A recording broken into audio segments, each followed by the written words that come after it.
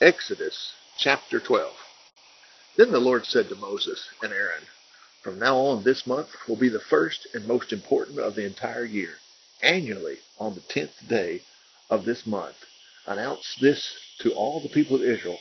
Each family shall get a lamb. Or if a family is small, let it share the lamb with another small family in the neighborhood. Whether to share in this way depends on the size of the families. This animal shall be a year-old male, either a sheep or goat, without any defects.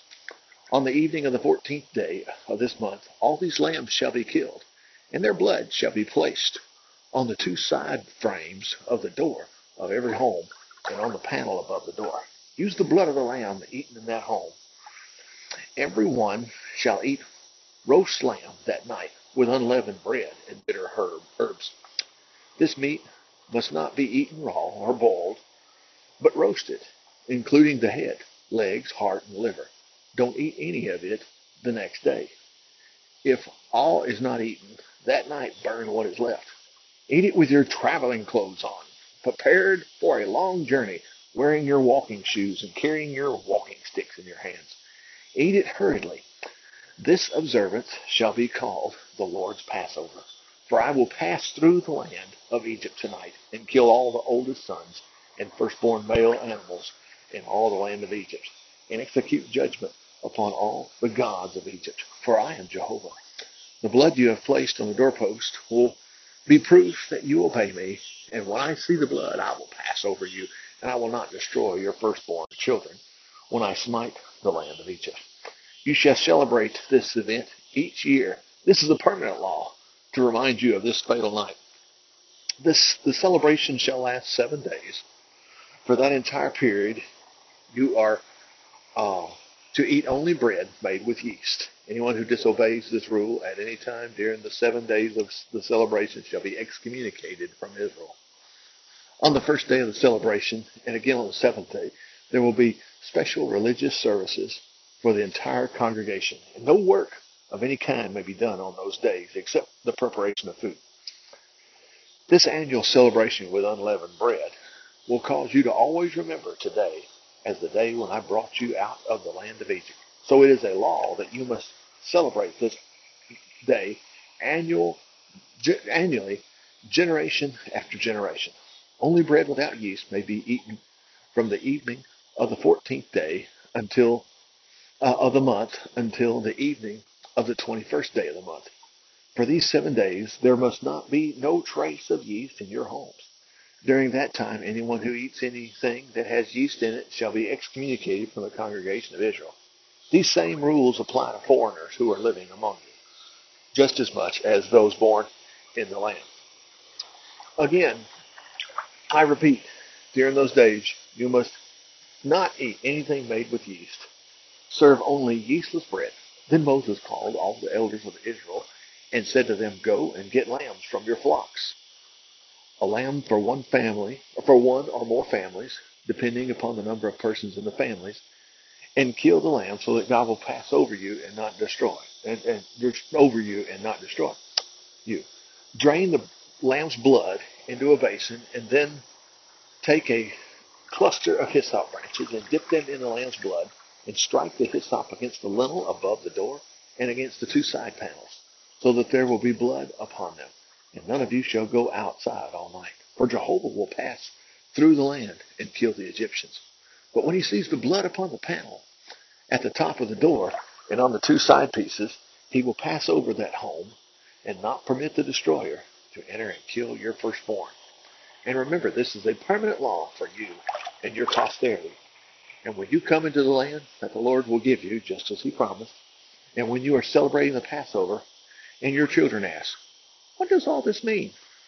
What is this ceremony about?' You will reply, 'It is the celebration of Jehovah passing over us, for he passed over the homes of the people of Israel, though he killed the Egyptians. He passed over our houses and did not come in to destroy us.'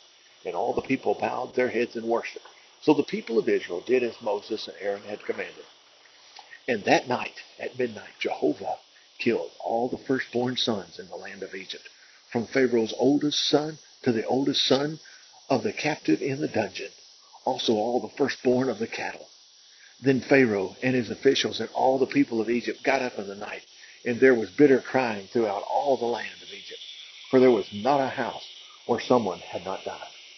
And Pharaoh summoned Moses and Aaron during the night, and said, "Leave us, go away, all of you, go and serve Jehovah. As you said, take your flocks and your herds, and be gone, and oh, give me a blessing as you go." And the Egyptians were urgent upon the people of Israel to get them out of the land as quickly as possible, for they said, "We are as good as dead." The Israelis took with them their bread dough without yeast, and bound their kneading troughs between their spare clothes, and carried them on their shoulders. And the people of Israel did as Moses said, and asked the Egyptians for silver and gold jewelry and for clothing. And the Lord gave the Israelis favor with the Egyptians, so that they gave them whatever they wanted. And the Egyptians were practically stripped of everything they owned. That night, the people of Israel left Ramses and started to Succoth. There were 600,000 of them, besides all the women and children going on foot. People of various sorts went with them, and there were flocks and herds, a vast exodus of cattle. When they stopped to eat, they baked bread from the yeastless dough they had brought along. It was yeastless because the people were pushed out of Egypt and didn't have time to wait for the bread to rise to take with them on the trip.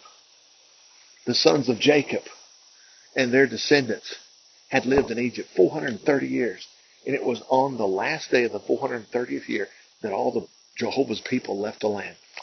This night was selected by the Lord to bring his people out from the land of Egypt.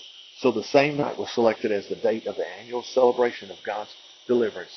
Then Jehovah said to Moses and Aaron, "These are the rules concerning the observance of the Passover. No foreigner shall eat the lamb, but any slave who's been purchased may eat of it if he has been circumcised. A hired servant or visiting foreigner may not eat of it. You shall, all of you who eat each lamb, eat it together in one house, and not carry it outside. And you shall not break any of its bones. All the congregation of Israel shall observe this memorial at the same time. As to the foreigners, if they are living with you and want to observe the Passover with you, let all males be circumcised, and then they may come and celebrate with you. Then they shall be just as though they had been born among you. But no uncircumcised person shall ever eat the lamb. The same law applies to those born in Israel and to foreigners living among you." So the people of Israel followed all of Jehovah's instructions to Moses and Aaron. That very day the Lord brought out the people of Israel from the land of Egypt, wave after wave of them crossing the border.